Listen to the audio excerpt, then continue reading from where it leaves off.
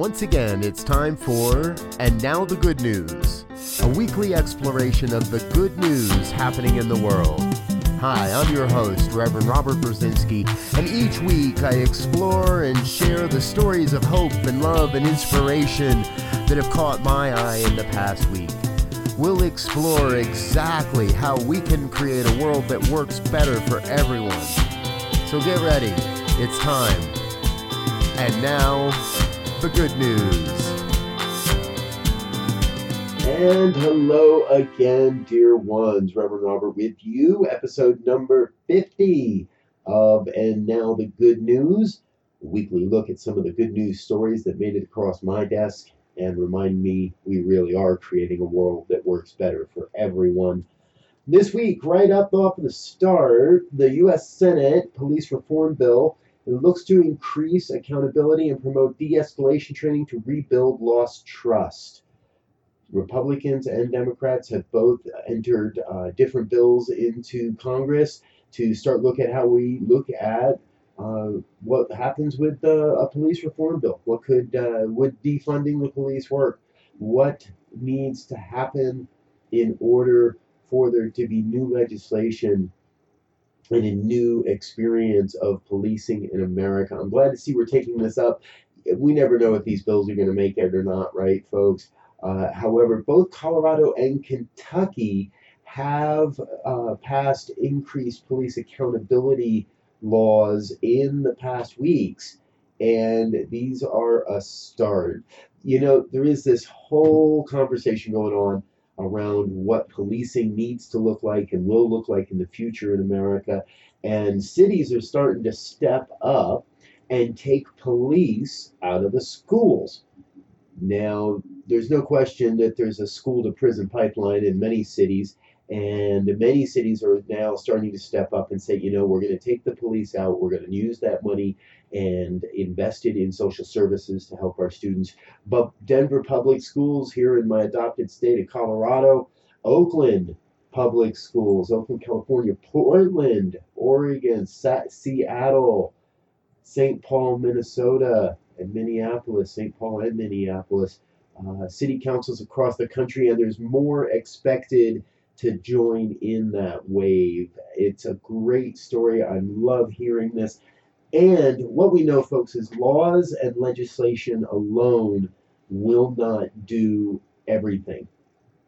And we need grassroots organizations. We need homespun organizations. We need people to step up and do the work that's going to be necessary. So this next story is all about that. It's called the Dad Gang. And the Dad Gang is celebrating Black fatherhood up and down the East Coast. They're marching in Washington, D.C. There's chapters springing up across the East Coast of the United States. And this is all about giving Black and children of color whose fathers are absent or missing for whatever reason. It gives them a chance to have a father, to have that experience of having a father and having a Black father, someone that represents and looks like they do. And this is important. The Dad Gang is here. They're doing more work, and I'm going to include this article here. Edward Smith is the CEO, and he told ABC News that Floyd's daughter, although she lost her father to racial injustice, she gained 1 million more dads who care about her. And so Black dads, the Dad Gang, good work happening in America. And here's another interesting story. There's a startup called Global PPE, and their whole idea is to deliver essential products and gear to at-risk communities, PPE gear and equipment. The first thing they're doing is they're working with the Partnership for Native Americans, and I'll make sure you have a link to their website. The Partnership for Native Americans is a nonprofit doing great work to support our Native American communities. And now Global PPE is aiding partnership with the Native Americans to bring more masks, more personal protective equipment into our reservations and into our native lands. our native tribes are getting hit the hardest here, and in typical white supremacist American fashion, have also been ignored the most in all of this. And so it's good to see that our native communities are going to get some support here. On to another story. This one's a fun one. A group of children in Cameron Johnson is the person that got this all started. So here's another fun one. Cameron and Friends, bracelets for unity and justice. Cameron Johnson and 5 of her friends were bored, and they got the idea to make some bracelets. And then they decided, well, they'll make bracelets, and then they will give the proceeds to organizations. And they've raised almost $100,000 selling bracelets. The bracelets cost about $5, and they help Minneapolis families in need. And it's just also through their church. So beneficiaries includes the Sanctuary Covenant Church's food drive and the Kyle Randolph food and supply drive. Great work, kids. Making bracelets, selling them, and giving the proceeds away. And they've raised over $100,000. You gotta love these stories. Stories of human compassion, stories of human our ability to adapt and ways of stepping up and making new things happen. This is another great one. A senior home in Brazil created a hug tunnel. And it's, think of a big giant sheet of plastic with some arm holes on each side, plastic arms from each side. But it gives residents a way to actually hug their relatives, their neighbors, their friends. And it's a really neat idea. It's got a really thick sheet of plastic here, and it looks like something you might see in a hospital ward, things like that. But it's giving people who haven't had any contact a way to contact, even if there's that film of plastic there. It's a great, and the hug tunnel. Check out that story. It's really, really fun. Here's another one that I really liked. Tiny forests are springing up all around Europe. And this first started in Japan.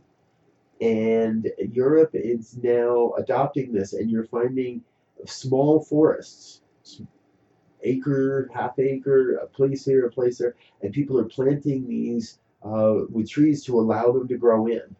Now, it's going to take a while. And it's part of the Urban Forests projects, if you've heard of urban forests. It's just, wow. Go take a look at this. They have just a couple of pictures here, but urban forests and in small plots to help repopulate the Earth's tree population. I love it. All right, our final story today. Got a short episode for you to hear today, but this one is really good. Researchers from New Brunswick have identified what was thought to be an extinct harlequin toad after almost 30 years. And this specific breed of the toad was thought extinct, haven't been seen, and this is due to some chemical spraying and all that kind of stuff. However, they've made a comeback, and they're on the rise. And these researchers from Canada have spotted these frogs down in Ecuador. What a great human life, animal life, all life, bouncing back, coming back, whether it has anything to do with COVID or not. Life continues, and we really are getting a chance to see that. I'm so grateful you've been with me today, folks. This is the good news. I'm Reverend Robert Brzezinski. We're going to be doing just a few changes with our program.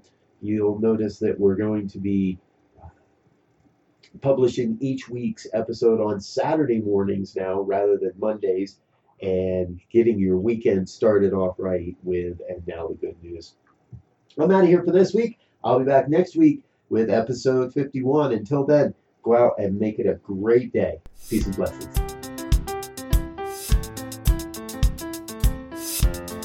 You've been listening to And Now the Good News, a part of the New Thought Media Network, available exclusively at New Thought Radio.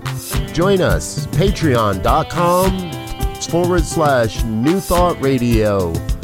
Positively inspiring.